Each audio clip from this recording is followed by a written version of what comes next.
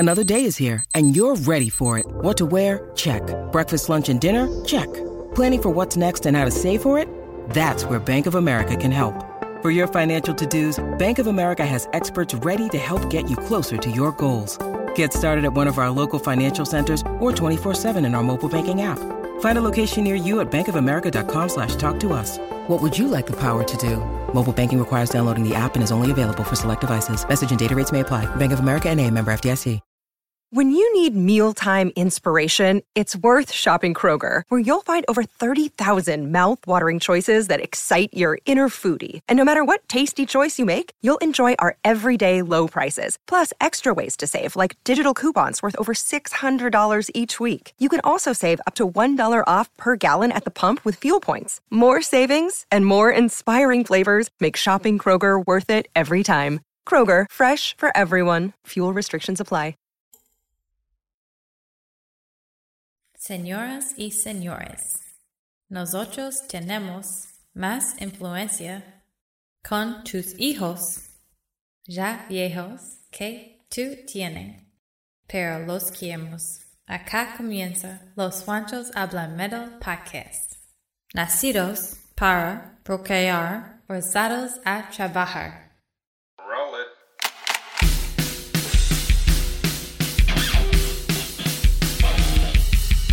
Desde las entrañas del mundo del rock y el metal, acá comienza Los Juanchos Hablan Metal. De nuevo Los Juanchos Hablan Metal, empezando 2022, el año lectivo como decían en el colegio, pero para eso sí que es bueno recordar las épocas del colegio con Juancho Dios. Así que le doy la bienvenida al 2022 o 2022, como lo quieran llamar, el año lectivo que empieza con este capítulo en Los Juanchos Hablan Metal, y saluda a Juancho Dios allá en Washington, D.C. ¿Qué más, hermano? ¿Cómo va todo? ¿Qué tal ese fin de año, hermano? ¿Mucha rumba con Omicron? ¿Omicron? Sí, muy guardaditos. Solo mi mujer y yo no hicimos mucho, hermano. Guardados. No. Sí nos fuimos de parranda con... Bueno, no parranda. Tuvimos una reunión ahí con una pareja amiga de nosotros y hicimos una comidita y a las 7 nos fuimos a dormir, hermano. Calmaditos. ¿A las 7 de la noche? Sí, bueno, pues llegamos a la casa y nos tomamos nuestros tragos y terminamos nuestra noche tranquilos, pues. Pero no hicimos más. Porque el Omicron acá está berriondo. Sí, eso está llevando la parada para este inicio de año, pero bueno, lo mejor para sobrellevar lo mejor para llevar esas vicisitudes y esas externalidades que se presentan en el mundo, adivine qué es, hermano. La buena música, el buen rock and roll y el metal siempre nos saca de esos lamentables episodios del mundo y de todas esas cosas que suelen pasar. Pero ahí estamos, escuchando buen rock y buen metal. Y por eso estamos empezando este primer capítulo de Los Juanchos Hablan Metal, pero con una super bandota. Pero va a ser usted quien nos va a explicar, o les va a explicar mejor, a todos los que están aquí descargando este podcast o lo están escuchando, de qué se trata este inicio de año y de quién vamos a hablar para empezar el 2022. Bueno, para este primer episodio del 2022 de esta tercera temporada de Los Juanchos Hablan Metal Podcast, nos vamos a enfocar en uno de los álbumes que nos introdujo usted a mí al metal, hermano, desde pequeños. Como siempre, y creo que esto se va a convertir en una tradición de Los Juanchos, empezamos nuestras nuevas temporadas con una de nuestras bandas favoritas, hermano, Kiss. Lo hicimos en nuestro primer episodio con las 10 mejores canciones de Kiss, y en la segunda temporada empezamos con el a fondo del concierto de Dubai, ¿sí? Entonces, para comenzar esta tercera temporada nos vamos a meter a fondo en una de las obras maestras que fue subestimada en su época. Porque la verdad es que este álbum no vendió, hermano. Estamos hablando de del álbum más pesado, más denso sónicamente del catálogo de Kiss. Ningún álbum después de este, en mi opinión, le llega a las rodillas, hermano. Este álbum para mí es perfecto, es corto, es preciso. Estoy hablando de Creatures of the Night de 1982. Y en mi opinión, el mejor de la época de los 80s, hermano. No sé qué piense usted. Pues, hermano, comparto el mismo entusiasmo suyo. Y yo creo que qué mejor que abrir con este buen álbum y esta gran banda el año 2022, lo que estoy diciendo, esto le alegra a uno el rato. Hablar de estas buenas canciones que traen y que están incluidas en este gran álbum, Creatures of the Night. Oiga, me quedé pensando, ¿usted está seguro? Bueno, obviamente ahí iremos hablando de Kiss en lo largo de este año también de pronto muchas veces. Pero a mí me parece que este álbum marcó la temporada de los 80, o sea, fue inicios de los 80. Casualmente fue en 1982 y casualmente abriendo los 90 vino uno parecido, en mi opinión, que marcaba un sonido distinto y que selló también una década. Sí. Y ese es el Revenge. ¿No le parece? Sí. Fueron 10 años después casi que salieron estos dos álbums y para mí fueron álbums que marcaron la carrera musical de Kiss. Totalmente. Sí, es que históricamente tienen algo muy parecido y es que obviamente los 70s, yo creo que los fans de Kiss ya estaban hasta la madre con sus malas decisiones, ¿no? Y la saturación de Kiss como producto. Venían de una secuencia de álbumes mediocres, hermano. 3, ¿no? El de Dynasty, que fue cuando se la jugaron con la popularidad de disco, fue odiado. Sí. Luego trataron de hacer un álbum más popero, que fue el de Unmasked. Sí. Y luego decidieron, después de la salida de Peter Criss, hacer un álbum concepto. Sí. Mi favorito. Que es el favorito de muchos. A mí no me molesta, hermano. Estamos hablando de Music from the Elder. Pero, hermano, les dieron palo y todavía. A mí me gusta todo. A mí me gusta todo lo que hace Kiss. ¿Sí me entiende? Yo soy uno de esos que no he podido con ese álbum, hermano. No es que me disguste, o sea, pero nunca lo escucho. O sea, me da jartera. Tal vez, sí.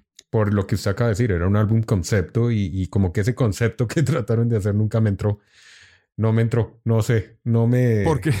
Aunque me encanta ver uno de los videos donde sale Gene Simmons ahí con su con su afro corto, que parece que fuera más bien una parodia de Gene Simmons en mi concepto. No estoy diciendo que... Ese fue antesito, ese fue un año antes, ¿no? En el 81 que lanzaron ese álbum y no sé la verdad qué era lo que... Oye, es que de verdad yo veo las pintas de ese video, hermano, y yo digo... ¿Usted qué cree que querían hacer con ese álbum ya que estamos hablando de eso? Pues primero que todo querían hacer algo al estilo de Who, con ese de Tommy Boy. No, ¿cómo se dice? Tommy, ¿no? Álbumes concepto de principio a fin que cuentan una historia y querían que los tomaran más en serio musicalmente, que no era una banda de rock and roll o banda de pop ahí que era solo producto, que tenían algo que mostrar. Pero es que es un álbum concepto que ya mencionamos bastante en varios episodios previos, que fue creado como una banda sonora para una película de fantasía que nunca existió, hermano. ¿Sí me entiende? Es que empezando por ahí. Sí, entonces estaba pensando Gene Simmons y Paul Stanley que iban a hacer un álbum concepto al estilo Señor de los Anillos, ¿no? Sí. Musicalmente y temáticamente. Entonces, pues no pegó, ¿no? Pero a mí se me hace que tiene unas canciones ahí pesaditas, sabrosas y pues también sus fallos, ¿no? Pero yo creo que al que más duro le dio esto fue a Eric Carr, hermano, porque ese fue el primer álbum que tuvo que grabar. Imagínese él llegar a la audición y ganársela y la alegría de que voy a tocar con Kiss por fin, ¿no? Y que soy uno de los mejores bateristas de la historia, hermano. Sin duda. Y venga, vamos a tocar a capelas y le vamos a meter violines y un poco de vainas nada que ver, ¿sí? Eso le iba a decir. Entonces me quedó más decepcionado. Me extraña porque es un álbum que tiene unas colaboraciones, empezando por el debut de Eric Carr, ¿no? Sí. Porque era un álbum que debió haber empezado a sonar de una con ese doble bombo que caracterizaba a Eric Carr, pero bueno, era su debut, entonces le tocó agachar la cabeza y hacer lo que es. Además que tenía la producción de Bob Ezrin, hermano. Yo no sé, ahí es donde uno dice... Bob Ezrin creo que estaba en drogas en esa época y sí, en estos días sí dice que fue un error inmenso, todos lo saben. Pero pues sí, hay muchos fans...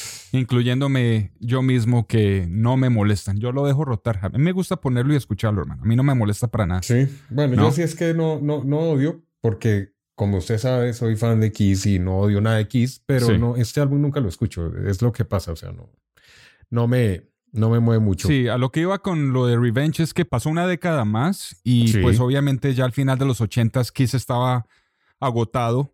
Sí. Musicalmente, porque lo hemos dicho muchas veces, ellos no estaban inventando, sino más bien tratando de seguir la iniciativa de otras bandas. ¿Sí me entiende? Sí. Entonces, los álbumes para mí de Crazy Nights y Hot in the Shade no son buenos. O sea, tiene sus buenas canciones, pero son medio mediocres, ¿no? Como que no estaban metidos al 100 y necesitaban reinventarse. Entonces, el de Revenge fue como que otra vez, enfoquémonos otra vez y hagamos un álbum de los que sabemos hacer, y pues por eso la gente siempre compara el de Revenge con el de Creatures of the Night. Pero para mí Creatures of the Night es el número uno de los superiores, ¿no? De los 80s. Sí, yo estoy de acuerdo en eso porque además que es un álbum que al escucharlo completo, y por eso le vamos a hacer su respectivo review y le vamos a hacer su respectivo a fondo acá, es porque merece darle más reconocimiento a un álbum que en mi concepto tiene canciones muy bien logradas y para la época tenía unos matices musicales y sonoros y composiciones demasiado únicas, hermano. O sea, uno escucha este álbum y escucha todo lo que salió en el 82 y este álbum marcaba las pautas de diferencia. Y eso me gusta de este álbum. O sea, estos manes en ese momento estaban haciendo algo muy de ellos, un sonido muy característico que marcaba Kiss. O sea, usted escucha ese disco y es Kiss 100%. En mi concepto, ¿no? O sea, eso era lo que tal vez querían y ya casi 10 años después querían haber hecho desde el principio. Y lo lograron con este álbum. En mi concepto, este era el sonido que ellos querían demostrar y querían cultivar. Me acuerdo cuando hablamos de Aerosmith con el sonido de Permanent Vacation en adelante, incluido el pump, que ese era el sonido maduro de la banda. Obviamente ellos lo lograron casi a finales de los 80, Kiss lo logró en el 82. Sí. Pero me pone a pensar que todo lo que lograron estos manes después de tener tantos álbums antes, y hasta en este encontraron la madurez musical de lo que era la verdadera esencia de Kiss. No sé usted qué piensa. Y por eso es que este álbum es tan relevante. Lo interesante aquí es que, y Paul Stanley lo dice en su biografía, ellos estaban echados a las petacas. Pues obviamente eran tóxicos ya para la industria. Ya los veían como un chiste. Ningún productor de marca o de peso quería meterse con ellos ya. Entonces terminaron con un tipo que se llamaba Michael James Jackson, que fue el productor de este álbum, pero que no tenía mucha experiencia con música de metal, ¿no? Y lo interesante aquí también en la historia de este álbum es cómo pudo surgir una producción de un álbum de este calibre, pues, cuando las relaciones entre Gene y Paul estaban tan mal, ¿no? Ya no se estaban sentando a escribir canciones como lo hacían en un principio, ¿no?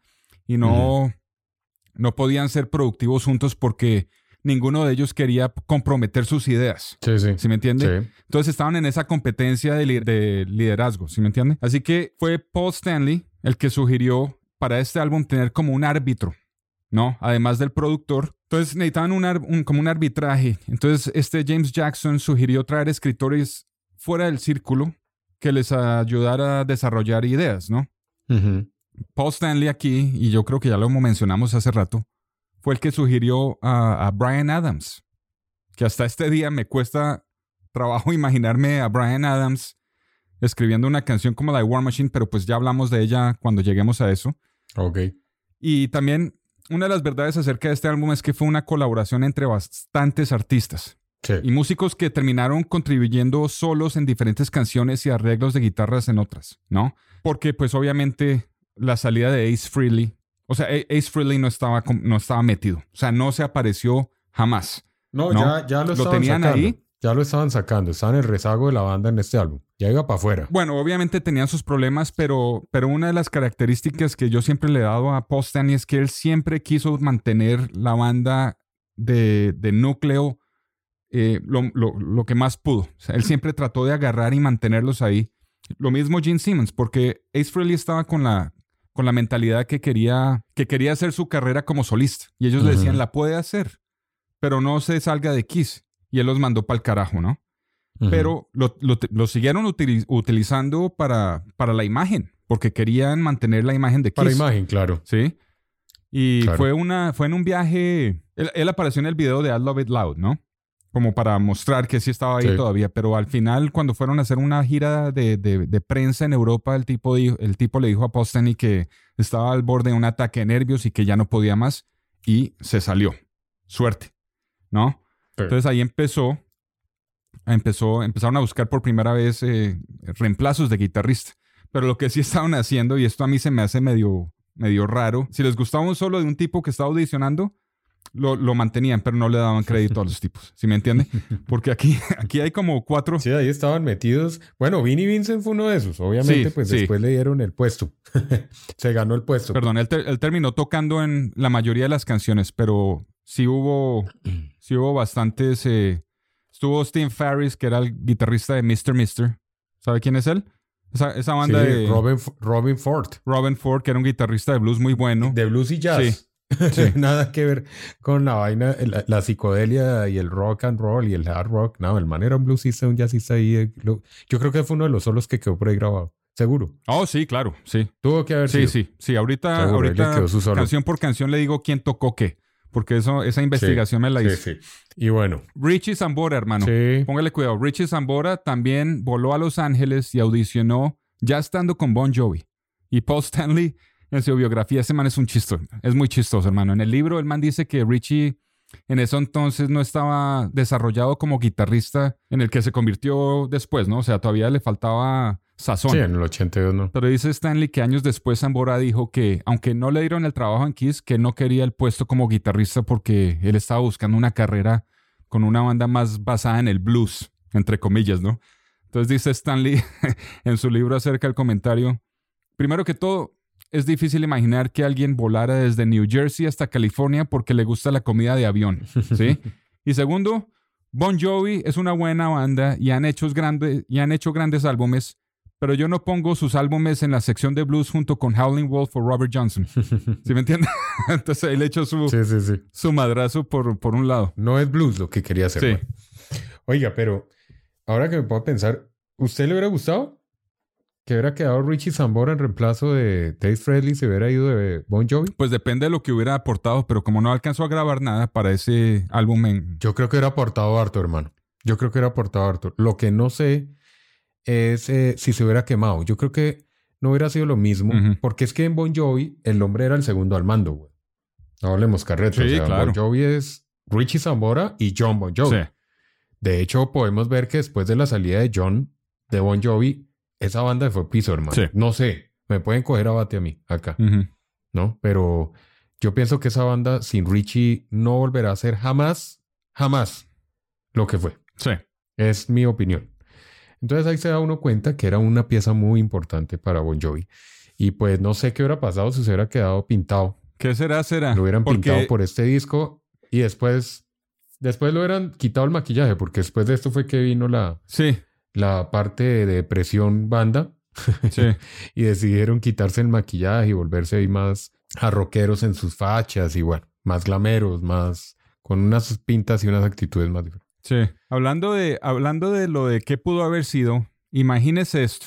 Dice Paul Stanley que uno de los que audicionó era un niño de 15, 16 años, un joven llamado Saul Hudson, ¿no? Imagínese. Les comentó que su mamá había sido la diseñadora de trajes para David Bowie y que sus amigos lo apodaban Slash, hermano. Imagínese. La única razón por la que no lo contrataron es porque estaba muy peladito, ¿no? Ellos ya estaban en sus 30s y él tenía 15, 16 años, hermano.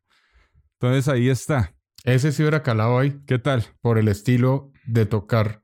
Yo creo que con su Gibson hubiera calado ahí más que inclusive Richie Sambora. ¿Qué se imagina? Y pues el pelo le servía. Sí. Sí. El pelo afro le hubiera servido para... Todos afros en esa banda, ¿no? Sí. Todos se pusieron de acuerdo para tener el afro más grande.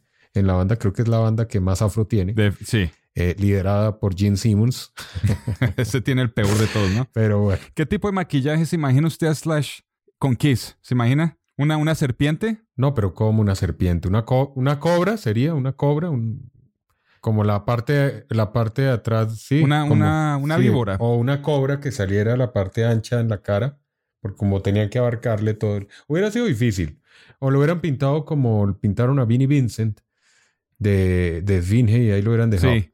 Pero usted sabe que Paul Stanley y Gene Simmons, desde el principio y hasta el día de hoy, son los dueños y señores de la banda. Y ellos son los que dicen qué hacer, gústele o no le guste a los demás. Sí. O sea, ellos son... De hecho, este álbum precisamente lo grabaron ellos, los dos.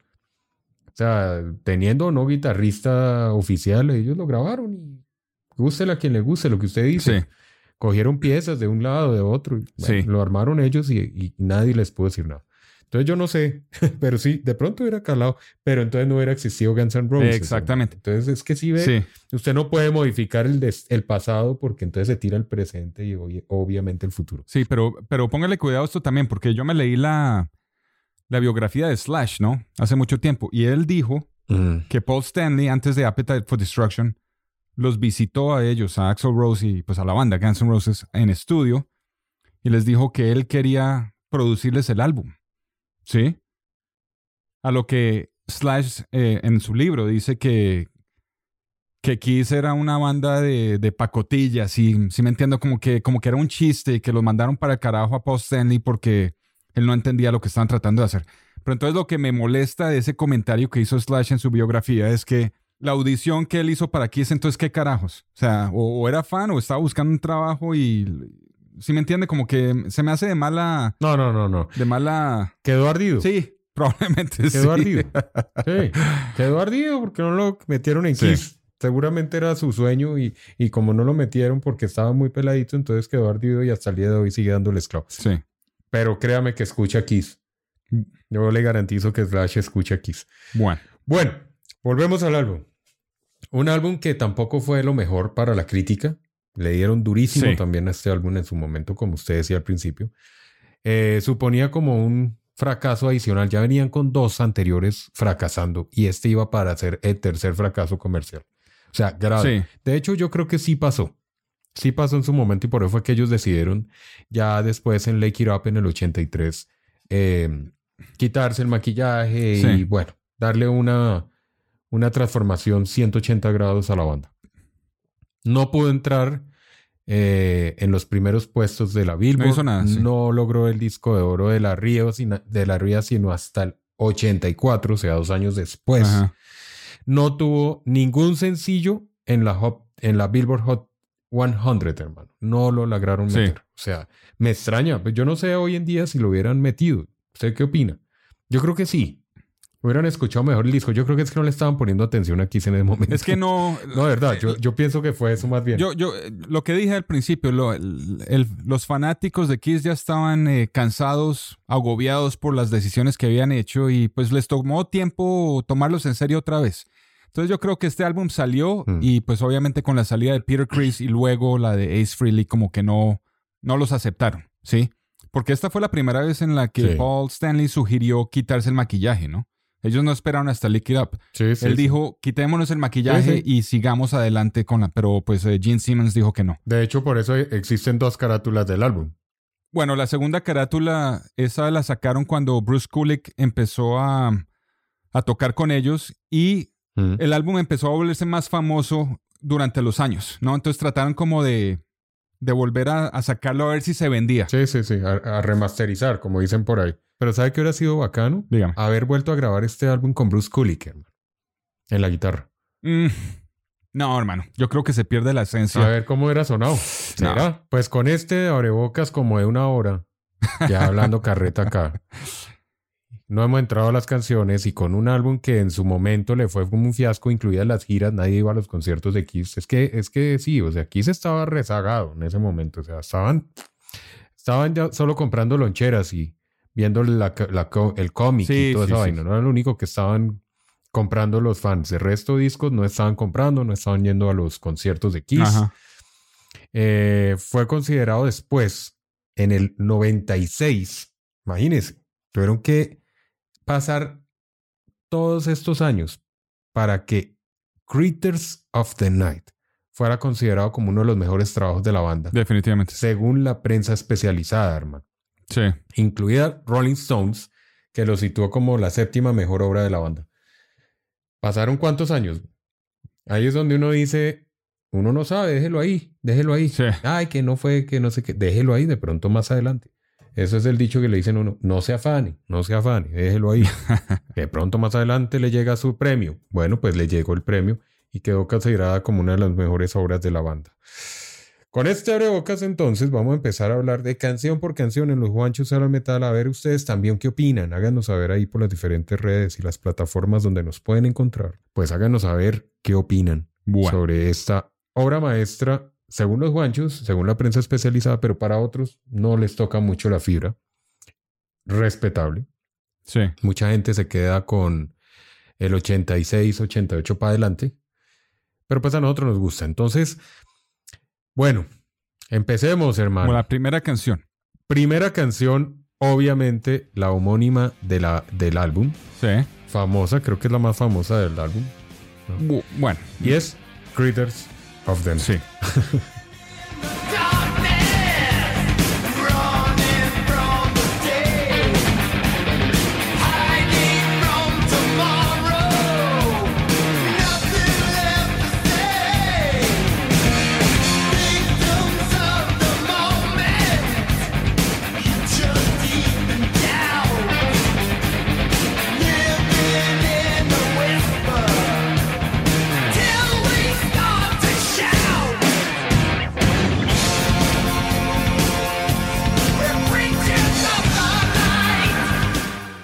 Obviamente. Sí, esa fue escrita por Stanley y un guitarrista llamado Adam Mitchell, ¿no?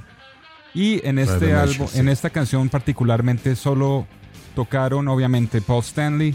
Adam Mitchell tocó la guitarra rítmica.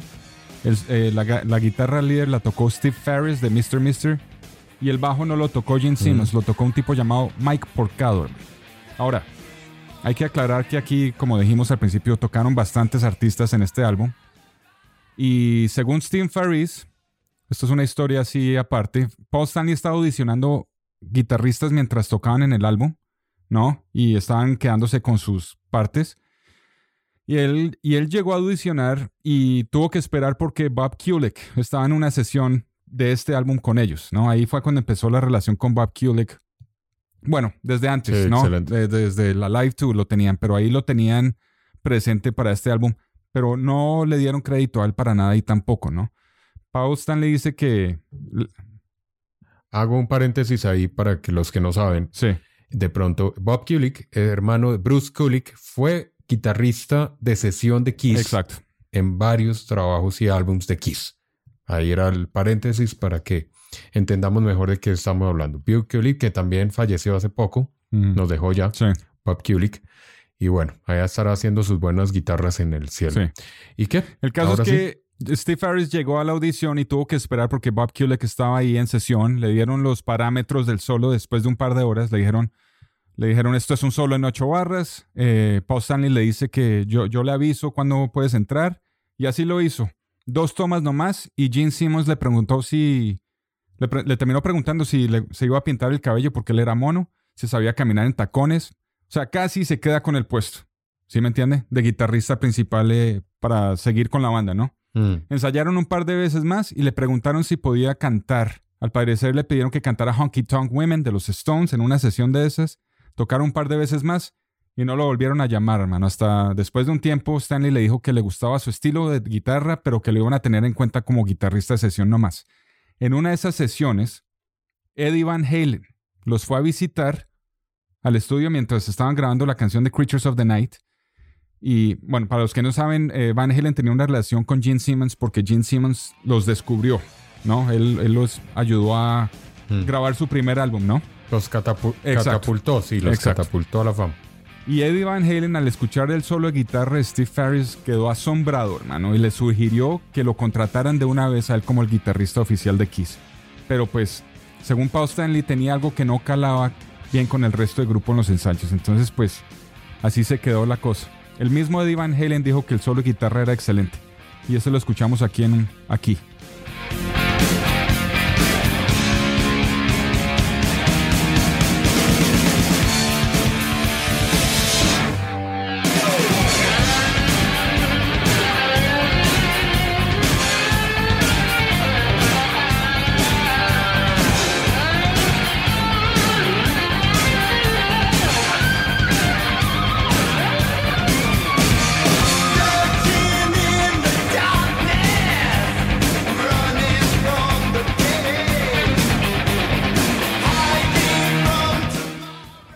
Bueno, excelente canción. Sí. Yo no sé, a mí me da la impresión que Kiss en esa época ya tenían bastante subidos los humos. Sobre todo el señor Paul Stanley y Gene Simmons. Ajá. Eran demasiado... Estaban un poco girados al egocentrismo Y pues eran ellos y pues no estaban sino en la mitad de la carrera, más o menos, ¿no? Yo creo que no, ni eso. Sí. Pero ya eran una banda que cogía peso bastante y que se podían dar el lujo de audicionar los mejores guitarristas y echarlos. Sí. ¿No? Lo que me causa curiosidad es que no haya tocado el bajo Gene Simmons. Entonces, ¿qué estaba haciendo el man? Buena historia y buena pregunta. Canción, o sea, le digo aquí. Gene Simmons estaba distraído, estaba empezando a metérsela en la mente que quería actuar, meterse en de cabeza en Hollywood, ¿no? Y al parecer, esta es una historia chistosa también, que uno de esos cuentos que echa Paul Stanley en su biografía. Al parecer, un día, mientras estaban grabando, llegó Gene Simmons al estudio con un grupo de niños, ¿no? Al parecer estaba haciendo chancucos ahí con agentes de Hollywood para que lo metieran en películas, y le prometió a un productor de esos del Hollywood que le dejaba cantar a su hijo en uno de sus álbumes a cambio de un papel, hermano, ¿sí? No. Entonces Paul Stanley estaba furioso, ¿no? Porque Simmons se estaba vendiendo y estaba comprometiendo la integridad del álbum cuando más necesitaban estar, ¿no? Pilos, ¿no? Como, o sea, enfocados en el metal, ¿no? Y pues, ahora que me pongo a pensar, y yo no sé qué opina usted, ese Stanley, él tuvo que mantener o tuvo que tener un aguante mental para que no se desbaratara esa banda, hermano. O sea, todo el crédito va a él, porque él fue el núcleo que no soltó, hermano. ¿Sí? Y los otros, pues obviamente le estaban fallando, ¿no? El mismo Gene Simmons. ¿Eh? Todos. ¿Cierto? Claro. Entonces, se la estaban jugando todo con este álbum, hermano. Y pues mantener una banda de este calibre durante tantos años, sobre todo en los 80s, cuando Paul Stanley le agarró todo el peso y terminó componiendo la mayoría de las canciones. Entonces, así, eso fue lo que pasó. Estaba metido en otras cosas. Sí, muy, muy cierto lo que usted dice. Y por eso es que Stanley es Stanley, hermano. Sí. Paul es Paul y seguirá siendo Paul Stanley toda la vida. O sea, esto no por nada es uno de los mejores frontman y los mejores líderes de bandas de rock de la historia, hermano. O sea, aunque Gene Simmons es el cofundador de Kiss, y es mi opinión, y obviamente lo que más se ganó él fue su imagen. Obviamente, como el demonio, era el que más llamaba la atención en los afiches, en los conciertos, su show de fuego, su cortada de lengua, la sacada de la lengua. Todo eso fue lo que hizo que Gene Simmons realmente hiciera que tuviera relevancia en Kiss. Pero hablando ya como músicos, como líder realmente de la banda, no hay nada que hacer. Sí. Es Paul Stanley. O sea, eso sí... en todo sentido. Es el que está en las entrevistas siempre liderando las entrevistas, el que, lo que usted dice, el que ha mantenido las riendas todo el tiempo sin perder el horizonte de la banda. Exacto, sí. Y han tenido cualquier cantidad de altibajos y ahí va. Y es el que ha tenido las ideas realmente. Las ideas buenas, porque Gene Simmons también ha tenido ideas, pero ay Dios. Y lo dice. Le ha tenido también unas ideas también muy disparatadas. Y lo dice Stanley, lo dice en uno de esos comentarios, dice... Yo no entiendo por qué ellos peleaban tanto por pensar en otra cosa que no fuera Kiss. Kiss es mi vida, ¿sí me entiende? Y Gene Simmons me dijo una vez, Gene Simmons, dice Paul Stanley, es que yo tengo más ambiciones en otros sectores y no soy como tú que estás solo concentrado en una cosa, ¿sí me entiende? Pero es que Kiss nos ha dado la vida, hermano, ¿sí me entiende? Entonces, ¿por qué voy a dejar... mi proyecto, mi bebé, pues? Y lo mismo le echaba la madre a Gene Simmons por eso. Usted no sabe actuar, entonces ¿para qué se meten esas vainas? Sí, como cuando hizo el papel estelar en... Porque no le fue bien a Gene Simmons de actor tampoco, ¿no? No, por eso le iba a decir. O sea, me acuerdo del papel estelar. El papel... ¿Se acuerda que en los 80 las series decían con la participación especial de... Sí, así como sacándolos como la estrella grande de la película. Con la participación estelar de Gene Simmons en Truco y Trato. ¿Se acuerda que hace poco hicimos un especial en radio sobre Halloween? Trick or treat. Bueno, hermano, ahí ya podemos ir sacando que créame que lo que mejor podía hacer era tocar el bajo en Kiss. Yo me acuerdo... Es mejor. ¿Usted se acuerda de esa película en la que él hizo de terrorista con este actor que se llamaba Rutger Hauer? Y que al final le pone una granada en la boca y lo mata así. Sí. ¿Cómo se llamaba esa película, hermano? Esa era de las domingueras... De Premier Caracol, en Colombia. Para los que no saben, en Premier Caracol era una vaina que daban... Donde daban las únicas buenas películas era el domingo a las 8 de la noche. En Colombia estaba hablando de los 90. Wanted, Dead or Alive se llamaba. La película con Rutger Hauer, el mono ese. Imagínese. Sí. Buena. Sí. Buena para que se la vean. Yo tengo que vérmela otra vez. Pero no. Dejémoslo haciendo lo que mejor hace, que es tocar el bajo en Kiss. Bueno. Además, yo no me imagino verlo uno como estrella de rock y uno fanático de la banda y después verlo actuando en Truco y Trato. Y vuelta, no. Mal actor, malo. No. Igual que Bon Jovi. ¿Se acuerda de John Bon Jovi? También hizo sus pines de actor por ahí. Le dieron duro cuando hizo la películas. de Crepúsculo al amanecer, como la cuarta parte. ¿Sí vio esa? Sí, claro. Sí, okay. Claro. Tiene una por ahí ¿cómo se llama la del submarino? Que el man actúa por ahí también. Ah, sí. No. No, pésimo, sí. No. Sí. Y tiene una romanticona por ahí también, de esas rosas. No. Sigamos aquí a fondo Pero con bueno, Creatures hay of the varios. Night, man. La segunda canción, ¿no? Bueno, segunda. Saint and Sinner.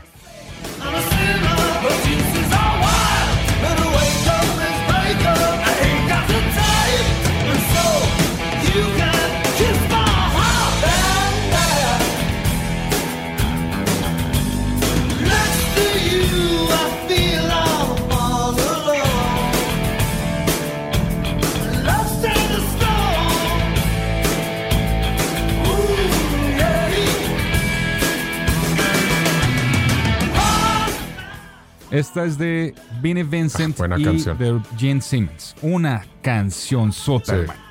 Una canción sota. Sí, eso es un rol. La parte rítmica acá entre el bajo de Simmons y obviamente la batería de Eric Carr. Es que Eric Carr aquí como que el entusiasmo hizo que sacara este álbum adelante. Yo creo que la batería aquí, o sea, es lo más presente, ¿no? En este álbum, ¿no se le hace? O sea, es que ahí fue donde lo dejaron ser él. Sí, exactamente. O sea, ahí realmente es donde llega Eric Carr y le da el giro al sonido de Kiss. Yo siempre he dicho que si Eric Carr no hubiera llegado en ese momento a Kiss, seguramente no hubieran logrado este sonido. Porque algo que caracterizó a Kiss de ahí en adelante hasta que Dios tuvo en vida a Eric Carr fue el sonido característico de la batería. Sí, hermano. ¿No se le hace? Sí. Véalo. Compare este álbum con los anteriores y compare el Revenge en adelante y nunca más. Y eso que Eric Singer es un excelente baterista. Sí, pero para mí no tiene la misma personalidad que tuvo Eric Carr. No tiene exactamente. Es que ahí usted nombró la palabra. Peter Criss siempre será uno de mis favoritos, obviamente, porque él tenía su estilo jazzero, ¿no? Sí. Era mucho jazz, entonces le daba esa parte a la... Esa textura a las canciones rock and rolleras de Kiss. Pero para los 70. Pero, hermano, esto es... Pero ya en los 80 ese sonido de Peter Criss se hubiera quedado corto, hermano. Yo creo. Porque la gente en los 80, el rockero en los 80 esperaba ese cambio drástico que llegó con los 80. El heavy metal, canciones más fuertes en sonidos. Sí. Si Peter Criss se hubiera quedado en Kiss, tal vez no hubieran logrado ese sonido. Y obviamente lo lograron durante 10 años, ¿no? Que fue con Eric Carr. Y ahí empezando porque le cambió el físico a la banda. Ver esa batería de 4 bombos montada que decía Kiss, eso ya era una locura, hermano. Esos conciertos donde montaban a Eric Carr. Yo me acuerdo, hay un concierto que es en Japón, si no estoy mal, donde ellos, la batería de Eric Carr es un tanque de guerra. ¿Sí lo ha visto? Sí, claro, sí. Bueno, claro. Eso llegó con la entrada de Eric Carr, hermano. Era su afro frondoso, como le dice usted, frondoso, así, ese afro. La energía que tenía Eric Carr no la tenía Peter Criss. ¿Sí me entiende? Y eso necesitaba Kiss en los 80, era esa energía de ese baterista, de ese man que se hacía notar. Usted veía, y si usted lo ven en los conciertos, el tipo se nota, y eso que está detrás de la batería, pero se notaba, ¿o no? Sí. El tipo se notaba con sus pintas, el afro, esa energía con el que solía tocar este man que tocaba toda la batería en todas las canciones. O sea, el tipo era un crack. Y eso lo logró Eric Carr, hermano. Lo logró Eric Carr. Si hay alguien que yo respeto, es Eric Carr en Kiss. O sea, de verdad que para mí, yo lo he dicho siempre, lo sostendré siempre, Kiss cambió y se hizo más grande cuando entró Eric Carr. Sí. No estoy hablando de los guitarristas que ha tenido, estoy hablando de un baterista y es Eric Carr. Excelente. O sea, ese man le dio la vuelta a Kiss para bien totalmente. ¿Usted cree que Eric Carr fue influencia para un tipo como Tommy Lee? ¿Usted cree que de ahí llegó el estilo de Tommy Lee para Motley Crue, que es como casi similar, ¿no? Sí, es muy parecido. Sí. La forma, inclusive el show de batería, todo es muy parecido. Sí. Muy parecido. Yo digo que si Eric Carr hubiera vivido después de Revenge, después del 92, seguramente, a hoy tendría un show de batería impresionante. Que se me hace que le falta a Eric Singer, hermano. Usted no se le hace. Eric Singer es muy buen baterista. Sí, a mí ese sí. tipo me parece un excelente baterista y no por nada fue baterista de Alice Cooper. Sí, sí, sí. Pero no sé, hermano. A mí me gusta cómo toca la batería en el acústico, en el Unplugged de Kiss. Me gusta ahí la facha, la energía cantando, bacanísimo. Uh-huh. Pero, hermano, lo veo hoy en día y lo veo tan aplacado al man. Sí. No sé usted qué opine. Estoy de acuerdo. No se le hace que... Estoy de acuerdo. No sé, como que le falta energía, como que le falta alegría. Es lo que yo digo. No sé. Son como músicos de sesión que no le dan mucha personalidad. Solo están ahí para tocar. Son muy precisos y muy buenos, pero no tienen la personalidad de rock and roller o de rockstars. Si me entiende, eso es lo que es. Algo que sí le daba personalidad, que sí le dio Eric Carr a la banda. Claro, es que, claro. hermano, lo que le digo era Sí. entrar... De un momento a otro se pasó de una batería de un solo bombo a una batería de 4 bombos montada en una... No, es que fue otro nivel. Sí. Y el tipo era impresionante. A mí me gusta mucho ver el final de Forever en el video. Uh-huh. Cuando hace ese trasfondo de tambores suavecitos. Eso es perfecta esa vaina, hermano. Uh-huh. Como el man las... Pero lo hace tan sabroso, hermano. O sea, ese video lo hace Eric Carr, hermano. Sí. Eric Carr y Paul Stanley, realmente. Sí. O sea, son los dos protagonistas de ese video. Bueno, bien por Eric Carr y este gran álbum. Seguimos puesto 3. La canción número 3, que es una de mis favoritas de Kiss de toda la vida. Esta canción es muy subestimada, hermano. Es la canción Keep Me Coming.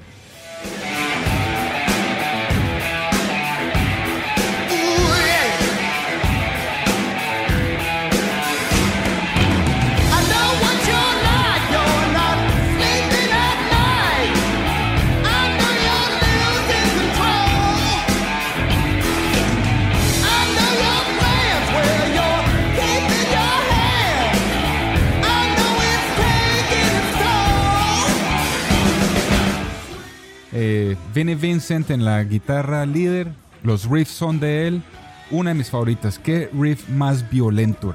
Y obviamente una canción de Paul Stanley. Aquí Simmons toca buenísima bajo y guitarra rítmica. ¿Sí pilla? O sea, se intercalan sí. los papeles. Los instrumentos. Sí, sin problema. Sí. Esto, pues obviamente el virtuosismo que son aquí músicos de Vinnie Vincent, que no hablamos al principio, ¿no? Y le cuento yo aquí lo que es Vinnie Vincent como personalidad, ¿no? Entonces, pues, como dije ya, él tocó en la mayoría del álbum.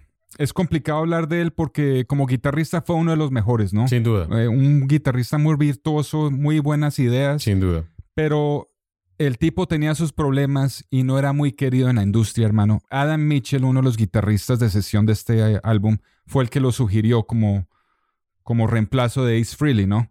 Pero a Stanley no le cayó bien desde el principio, hermano. Habían rumores que el hombre se robaba instrumentos de los estudios y los vendía, hermano. Y pues se creía la chimba también, ¿no? Dice Paul Stanley. Pero eso siempre ha pasado. El hombre siempre ha durado... El man siempre ha levitado. Sí. Y ahorita todavía levita el hombre. O sea, dice... Bueno, pues no por nada... su banda no surgió efecto y eso que tenía unos músicos... O sea, Vinnie Vincent Invasion hubiera sido una de las mejores bandas del rock. Si no hubiera sido precisamente por la personalidad de Vinnie Vincent. De Vinnie Vincent, hermano. Es que tener en la voz a Marcus Lauder y a Dana Stern, hermano. O sea... Sí. Dice Paul Stanley que en la audición el hombre se puso a tocar y se puso a hacer show, ¿no? Tocando de rodillas y revolcándose en el suelo mientras ellos lo estaban detallando en el sofá. O sea, los manes sentados así en el sofá viéndolo tocar y echándose al suelo y, ¿no? Que dice Paul Stanley que en una edición, pues esa no es la etiqueta, hermano, ¿no? Toque las canciones a ver qué tan bueno es. Y así llegó a la tarima, hermano. Además, pues el hombre, después de haber sido contratado, llegaba a los conciertos y se ponía a tocar solos incoherentes en las canciones. O sea, no respetaba los solos de Ace Frehley, que sí lo hizo Bruce Kulick en su época, ¿no? Él siempre respetó los solos de Ace Frehley. Le metía su sazón de él. Sí. Pero no, llegaba Vinnie Vincent era a meterle shred como si fuera Yngwie. Y pues era como para mostrarse. En vez de ser parte de la banda, se estaba tratando de hacer notar como un guitarrista virtuoso al estilo Jakey Lee o Randy Rhoads, ¿no? Y por ahí vi un video en YouTube donde Paul Stanley está emberracadísimo porque el tipo no paraba de tocar en su solo de guitarra, hermano, y le grita, hermano, en latina, que ya pare esa vaina porque no paraba el man, ¿no? ¿Y qué más? Dice Gene Simmons, dice que Vinnie Vincent quería quedarse con su nombre original. Esto es una historia así aparte que se me pareció graciosa. El nombre original de él es Vincent Cusano, ¿no? Era italiano. Pero que Gene le dijo que no, que ese nombre sonaba como si fuera un vendedor de frutas de la calle. Imagínate. ¿No? Entonces, luego llegó Vinnie Vincent a decirle a Paul Stanley que se quería llamar Mick Fury, ¿no? Pero Paul Stanley dijo que dejara la pendejada y le pusieron Vinnie Vincent. Ellos lo bautizaron, hermano. Y fueron los que le pusieron el maquillaje del guerrero de egipcio, el Anka. O sea, lo cogieron de muñeco. Sí. Ellos mandaban. De parche, como dicen por ahí. Sí. Lo cogieron de parche. Bueno. Sí. No, pero le fue bien, hermano. Si Vinnie Vincent no hubiera estado en Kiss, no hubiera sido nunca Vinnie Vincent, hermano. Seamos realistas. Claro, sí. Porque a pesar de que tenía su banda, que era muy buena banda, Vinnie Vincent Invasion era... Pero no hubiera sido igual de grande si no hubiera sido parte de las filas de Kiss. Oiga, hablando de... Haciendo un paréntesis, acordándome de Dana Strum, el bajista de Slaughter. Sí. El man, yo no sé, yo pensé que el man era más abuelo, güey, para haber hecho tanta vaina. Imagínese, ¿usted sabía que fue el bajista y productor de los 2 álbumes de la agrupación Vinnie Vincent Invasion con Vinnie Vincent? ¿No? Pero es muy amigo de toda la vida de Ozzy Osbourne. Inclusive fue el que le presentó a Ozzy a Randy Rhoads, hermano. Ah, sí. Y después de Randy Rhoads fue el que presentó a Jackie Lee, al parecer, el segundo guitarrista de los 80 de Ozzy. A Ozzy Osbourne también, hermano. O sea, mire los amigos que tenía este man. Sí. Además que la influencia que tenía para presentar los músicos que quedaran en las bandas grandes y fuera eso que fueran acogidos y le hicieran caso. Randy Rhoads en Ozzy Osbourne y Jackie Lee. Sí. Y también fue el que se le atribuye la inclusión precisamente de Vinnie Vincent y de Mark Jones en Kiss, hermano. Estaba bien conectado ese man a la hora de la verdad, ¿no? Pues pucha, pues ese man no era el que tocaba tener de amigo. Sí. Claro, imagínese. Bien conectado. Venga, deme la palanca y háblese. Claro que sí, hermano. Yo Imagínese. solo pensé que era un bajista ahí de Slaughter y no más. Obviamente, pues cuando empecé a descubrir Vinnie Vincent Invasion y todo eso me di cuenta, pero yo no sabía que era... No, ese man. Y lo último que el man hice es, ¿se acuerda de un álbum que salió Vince Neil? Sacó Vince Neil que se llamaba Tattoos and Tequila. Sí, un pésimo. Ese álbum, Vince Neil llamó, entre muchos bajistas que él quería tener, dijo que él quería tener a Donna Strum participando en ese álbum. Sí. Y Vince Neil lo llamó. Usted sabe que Vince Neil es otro que es medio complejo. Sí. En sus decisiones. Y sigue tocando con él, ¿no? Sí. Sí, no, es un gran bajista, hermano. Y pues obviamente es el bajista actual y seguirá siendo el bajista de Slaughter aparte de todo. Cuarta canción. Sigamos con la canción, ¿cuál es? Rock and Roll Hell. Rock and Roll Hell.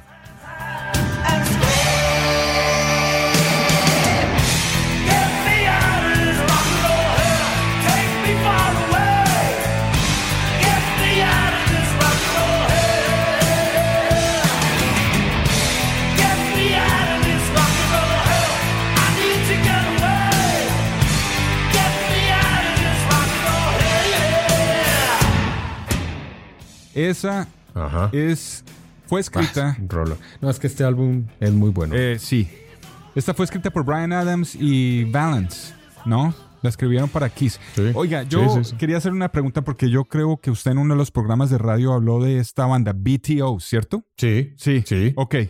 Sí, señor. Sí, usted habló de esa canción y me sonó parecido, me sonó familiar porque esta canción es original de esa banda, hermano. Rock and Roll Hell. Venga, la toco aquí para que la escuche. Póngala.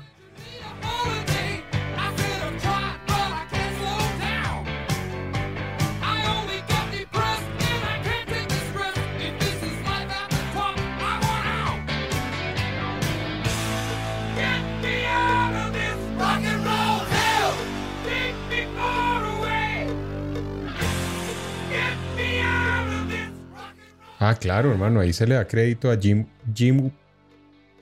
Valance. Sí, Jim Valance. De BTO. Oiga, sí, señor.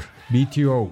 Entonces, sí. Canción Entonces sí se da cuenta que el coro es la misma cosa, ¿no? Sí. Y pues esta al parecer, pues Jim Vallance fue invitado también a participar en este álbum. Y yo creo que la querían reciclar porque no hizo nada con BTO. Sí. Y la agarraron él y Bryan Adams. Y dejaron que Gene Simmons le metiera un par de estrofas o versos y listo. Se la quedaron ellos y quedó una canción sasa, obviamente mejor que la original, ¿no? Pero recibirá regalías, ¿no? Me imagino, sí, claro. Jim Vallance, sí, claro. recibirá regalías, claro que sí, porque él es el compositor ahí de la canción. Bueno, bien. Sí, que no van a hacer como eso de que porque fueron más grandes, entonces le quitaron la cancioncita al muchacho. No, a este le deben estar dando sus regalías. No, y está bien, hermano. Si yo vi que compuse una canción, no le fue bien con mi banda o con mi composición y la quiere un grande, pues cójala. Desde que claro, de una. Obvio. Sí, de una. Yo la vendo Además, también, sin problema. Obviamente.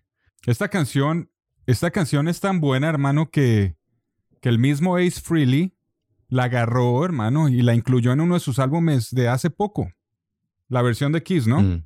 Se me hizo muy raro que después de tantos años y de no haber querido participar en el The Creatures of the Night, le dio por agarrar esta canción e incluirla en el álbum ese de Origins. No sé si lo ha escuchado usted, que toca covers de canciones. Sí, claro.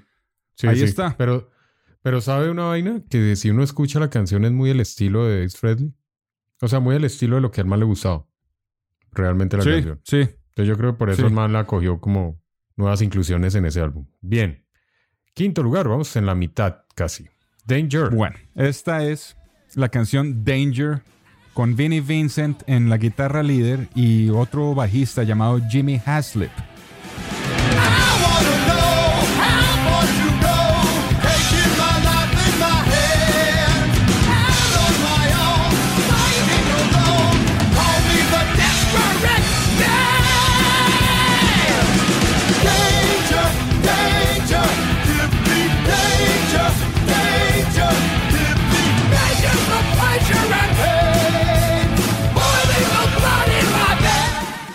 Y aquí, hermano, estos son 5 canciones ya, hermano. Y son todas excelentes, ¿no? ¿Cómo todas carajos buenas. Todas buenas. No se venera este álbum como uno de los mejores álbumes del metal en los 80s, hermano? De verdad. O sea, yo siempre lo he dicho, este es más pesado que los de Priest, hermano, ochenteros. A la par con Iron Maiden, Number of the Beast y todos esos álbumes, hermano. Es que también estaba compitiendo con esos, ¿no? Creo que también Screaming for Vengeance salió ese año. No, pero era muy buena competencia. Claro, a mí se me hace a la par. ¿Usted se acuerda que cuando jugábamos de niños en el altillo de su casa, esta carátula estaba en una de las paredes? ¿Usted se acuerda? Sí, claro. Yo tengo ese álbum todavía. Exacto. Y era uno de los... Pues ese mismo álbum era el que estaba en el altillo en aquella época. Usted heredó esa vaina ahí de su hermano. Pero yo me acuerdo que estaban los de Maiden también. Por eso le digo que era una buena competencia para lo que estaba sonando. Obviamente esto era más... no era tan power, pues, como Maiden. Ajá. Ni tan heavy metal, pero era una buena época para Kiss poderle competir con el Creatures of the Night. Y vuelvo y digo, después, hasta el año 96, tanto los fans como los especialistas del rock y de los grandes críticos ya consideraron y determinaron a Creatures of the Night como uno de los mejores álbumes de la historia. Ya está metido así. Sí. O sea, definitivamente hoy en día sí le dan la relevancia que usted está hablando de que no le dieron. Seguramente en los 80, no sé, la gente... No, es que lo que usted dice, venían mamados y fuera de eso...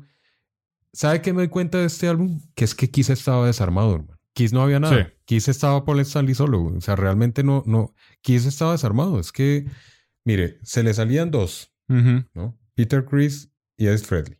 Dos piezas fundamentales, batería y guitarra. Vaya, busque rápido un reemplazo bueno. Segundo, el bajista andaba mirando para el techo. Sí. No sé qué le pasaba a ese man. Que no digamos mentiras. O sea, ahí tenía que estar también coequipando la ayuda y las ideas. Y ahí Paul Stanley solo, hermano.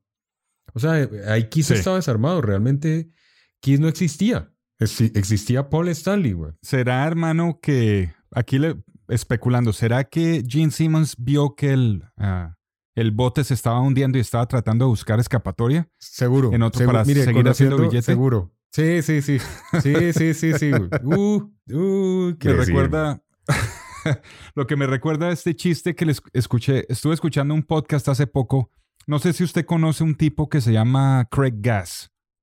¿Has escuchado de él? No. Es un comediante que encontró el nicho aquí en Estados Unidos en el metal, como un stand-up de metal, ¿no? Y el man hace una impresión excelente de Paul Stanley y de Gene Simmons. Es para cagarse la risa, hermano.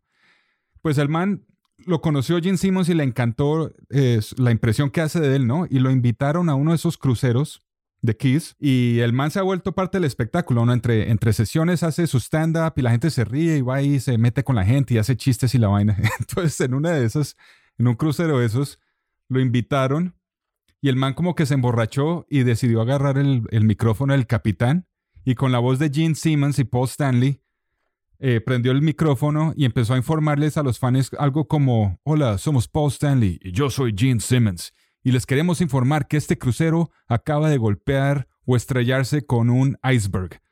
Pero no se preocupen, tenemos lanchas salvavidas. Entonces, tenemos diferentes paquetes de lanchas para el escape.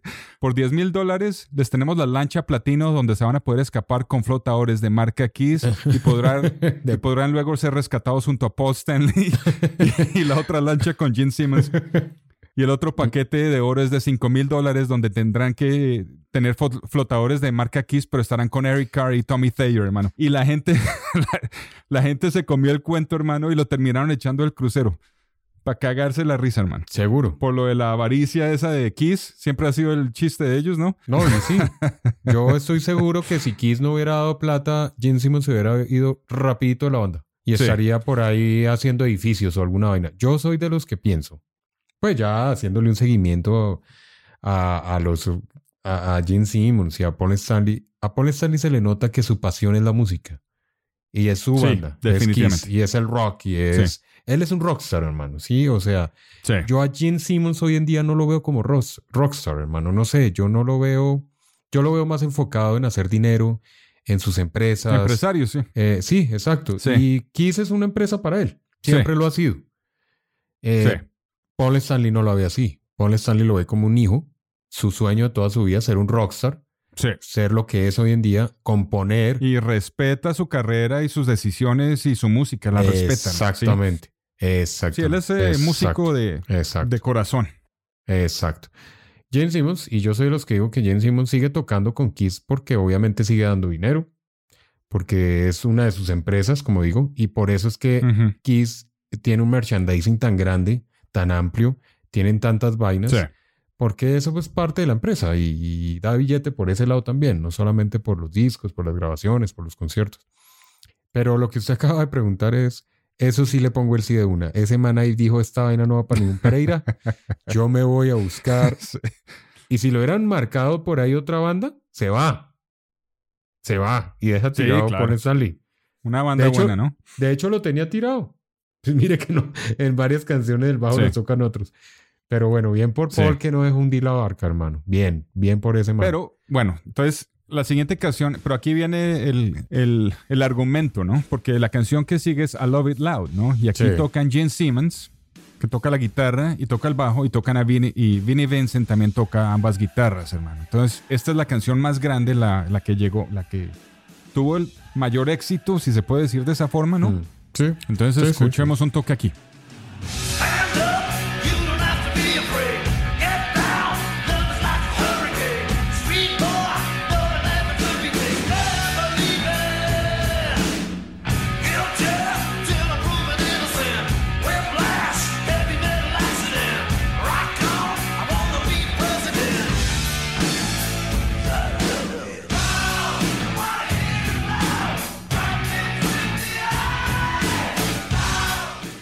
Cuenta Gene Simmons que se encontraba en su casa con Vinnie Vincent en una de esas sesiones donde estaban comparando riffs y componiendo, ¿no? ¿Qué tenían para mostrar, a ver qué se usaba y todo eso, ¿no? Y en esas Gene le dice a Vinnie Vincent que siempre le gustó la melodía de la canción de The Who, My Generation, ¿no? People try to put us down, talking about my generation. Empezó a tocar ese acorde de guitarra. Tra, tra, tra, tra, tra. Y ahí empezó la canción de Stand Up, You Don't Have to Be Afraid. Ta, ta, ta, ra, ra, ra, ra, ra. O sea, la sacó de The Who, dice él. Y esa parte del oh yeah, oh yeah, lo había compuesto él mismo, Gene, para una canción de Paul Stanley en el EP The Killers. Pero a Paul Stanley no le gustó y lo mandó para el carajo. Entonces dice Gene que se quedó rabón y se quedó con la idea y la metió en esta canción y se convirtió en el éxito de Sí, seguro. Del álbum, ¿no? Con un video también muy controversial para el momento. Sí. Muy Video impactante. bacano. Lo cogió la juventud y lo volvió himno, pues, como de esa resistencia, pues, casi, de la adolescencia. Bien, es una canción que sigue siendo hit, ¿no? Sigue siendo una de las canciones más relevantes y más incluyentes y más importantes de toda la trayectoria de esta banda que lleva muchos años. Es una de esas que están incluidas en el set siempre, porque es de esas que hace cantar a la gente, ¿no? Los himnos que le gusta tocar a Lo que a siempre Kiss, hemos ¿no? hablado, los coros pegachentos que hacen grandes canciones y que queden inmortalizadas. Eso es de ahí. Esta lo tenía todos los elementos para hacer un gran sencillo y una canción inmortalizada como lo es a la del día de hoy. Y viene una balada, hermano. A mí que me encantan las baladas. Una de mis baladas favoritas de mi vida. Igualmente, sí. Con eso le digo todo. Y es parte de este álbum. Entonces, preséntelo usted. Una de las mejores baladas también en la historia del hard rock para mí también. Esta es la canción I Still Love You, que es excelente. Aquí suena.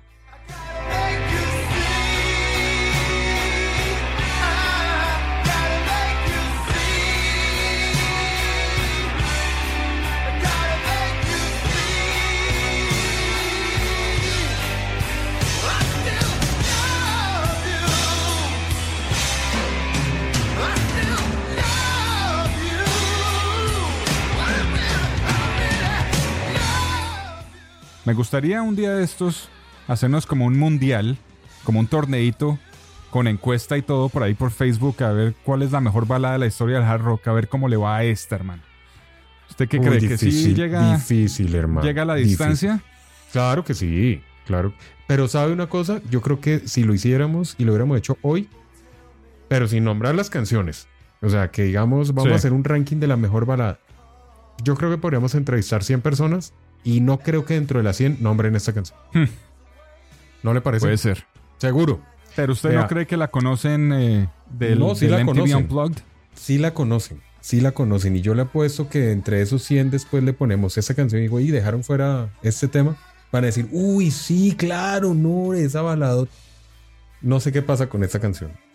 Semejante rolón. No sé si es que la gente se le olvidó que esto existe. Incluso, usted le escucha a la gente hablar de Kiss. Venga, deme 10 canciones favoritas, nunca la nombran. Le nombran Can't Give Rock and Roll to You, le nombran Forever. Si usted le pregunta una de las mejores baladas, o nómbreme dos baladas de Kiss, la mayoría de gente dice Beth, Forever. Oh, Beth, sí. Sí, eso no. Sí. Y no nombran este tema. Para mí es la mejor. La mejor. Oh, es la mejor. Sí.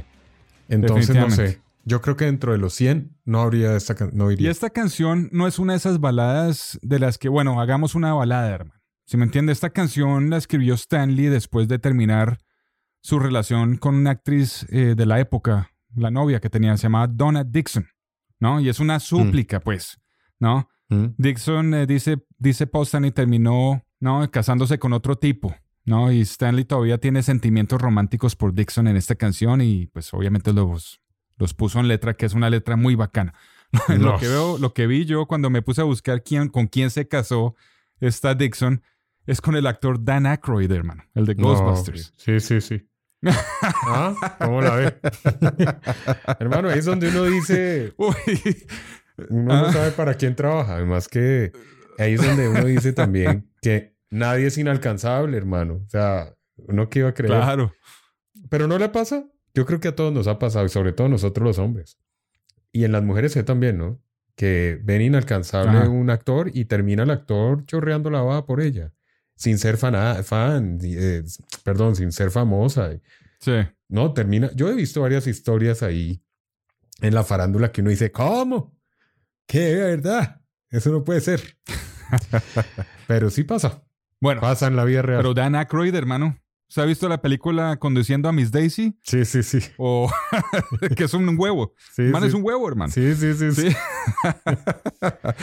O la de Mi primer beso con esta pelada que hace de papá que tiene tirantes y es un... No, o sea, no, hermano. O sea, sí. Por eso le dolió tanto a Paul Stanley. No sé si haya sido él, pero ella terminó casada con ese man. Bueno, una super balada, mi favorita de Kiss, yo creo, de las baladas. Esa y pues Hard Luck Woman.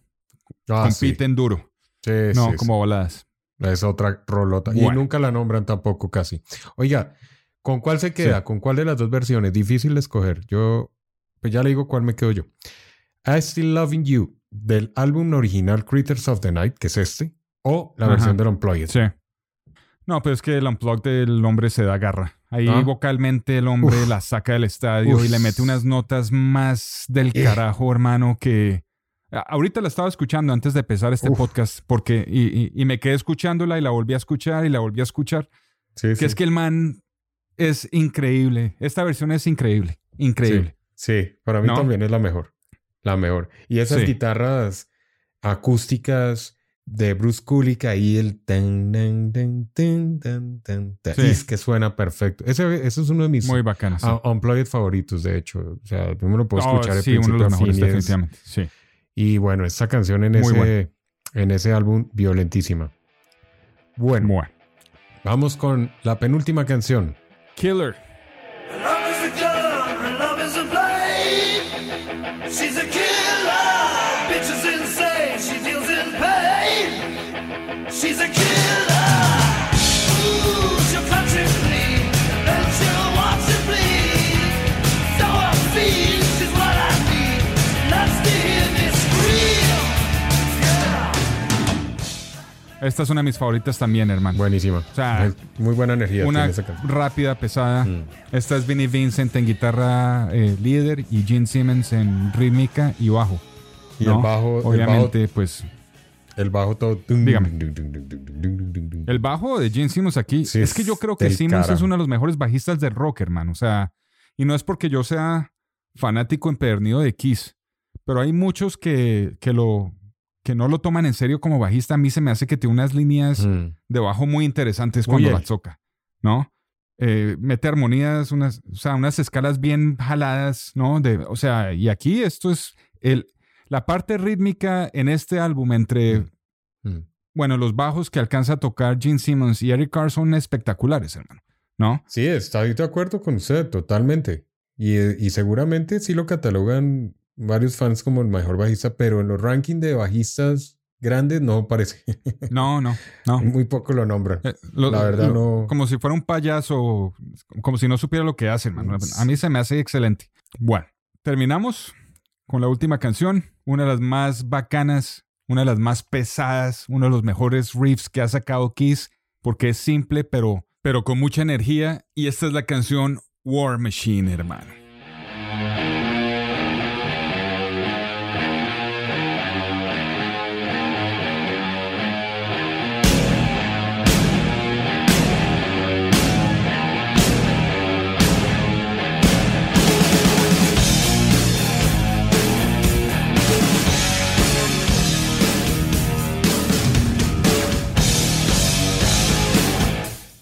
Qué pesadez y los fills, los rellenos de batería de esta canción, especialmente esta canción de Eric Carr.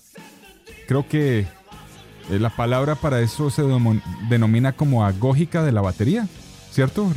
Sí. Cómo rellena, cómo hace los cambios. Y pues aquí yo creo que Eric Carr fue una influencia grandísima en las bandas, como había dicho, consiguientes del metal, hermano. Eso es... como decía yo, Tommy Lee y muchos de los bateristas ochenteros sacaron el estilo de este. Obviamente él venía de la escuela de John Bonham, pero su propio estilo. Y las baterías aquí están espectaculares, especialmente en esta canción.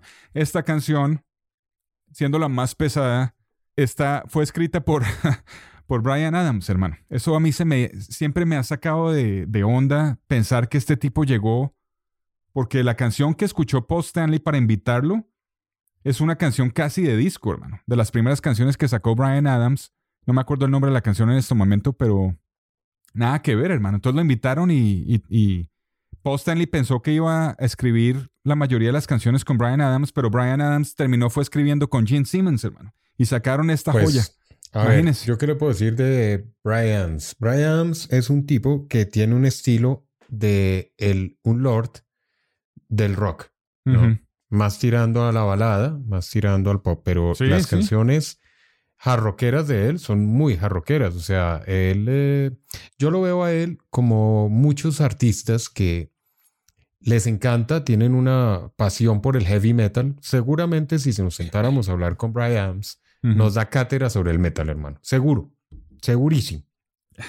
Y seguro dentro de sus influencias más grandes está Led Zeppelin, están los Beatles, están los Rolling Stones, están todas estas bandas que han hecho buen rock and roll, hermano, buen hard rock y toda esta vaina, incluido Ozzy Osbourne, Black Sabbath. Le puedo apostar que dentro de las influencias de Bryan hay toda esta cuestión. No, es un revuelto de buena música. Pero mire... Lo que pasa es que él, su estilo y su facha y su convicción musical se fue por otro lado que le pegó. ¿Me hago entender? Sí. Sí, o sea, a ver, le pongo un ejemplo concreto, pues. A mí se me hace que Bryan Adams es como ver un Juanes, ¿no? Metalero, con sus raíces de metal y toda la vaina, pero le pegó fue a otro género que lo hizo famoso y dentro de eso, pues, igual lo dejó, porque Bryan Adams ha colaborado en varios álbums y en varias canciones con varias bandas, con canciones heavies, no baladas. Sí. Y deberíamos hacerle un recuento ahí a Bryan Adams.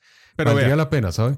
Pero vea, porque yo me puse a buscar entrevistas a ver si el tipo había dicho algo de haber trabajado con Kiss, ¿no? Y hace muy poco estuvo, creo que fue este año o el año pasado, estuvo hablando con Eddie Trunk, ¿no? Y Eddie Trunk, obviamente, siendo uno de los mayores fanáticos de Kiss de la historia, le preguntó sobre la colaboración en este álbum, ¿no? Pensando que nos iba a contar una historia, la hijuemadre, ¿no? Con detalles y todo eso. Dice Adams... Sí, llegué al estudio, vi que Gene tenía un riff chévere. No lo trabajé ahí en el estudio con ellos, me lo llevé para Canadá y lo trabajé teniendo en cuenta que quería que sonara bien en vivo. Esa fue mi idea, que fuera una canción que sonara bien en vivo y que la tocaran seguido en sus sets. Y le preguntó a Eddie Trunk que si ha visto a Kiss tocar esa canción porque se convirtió en una de esas de... que la tocan seguido, ¿no? En sus sets en vivo. Y dice Bryan Adams que nunca los ha visto en vivo. Y me alegra que les haya gustado, Y ya, weón. Sí, pilla. Entonces no entiendo la dinámica ahí. No, pues hermano, porque el tipo es un genio, hermano. El tipo es de esos músicos. Yo creo que el tipo era de esos músicos de sesión que se lanzó solista y le pegó y le fue muy bien. Por el tipo es un colaborador impresionante. Vea, mirando aquí, por ejemplo, dice en 1979, y estamos hablando hace rato. Es que uno cree que Bryan Adams tiene 20 años, ¿no? Y el hombre está haciendo música y colaboraciones desde hace bastante tiempo atrás. Está activo desde 1975. Calcule. En 1979, Adams realizó su primer aporte musical junto precisamente a Jim Valance de VTO, hermano. Ah, ok. Sí. Por eso llegaron en conjunto a... Claro. Sí. Pero entonces vea que sí, el hombre venía grabando y colaborando con hard rock y con rock pesadito. O sea, no pop ni pop rock. El man venía ya... Entonces yo pienso que sí, yo pienso que lo que pasa es que, hermano, la pinta del man no daba para hacer el que mono mechudo con pantalón de cuero y chamarras de taches. Seamos realistas. El man siempre con su... Y esa era su ficha. Entonces el man con su bien peinadito, bien vestidito, sacó sus canciones, en algunas entre pop rock y la vaina. Más soft rock, yo lo veo más como soft rock, ¿no?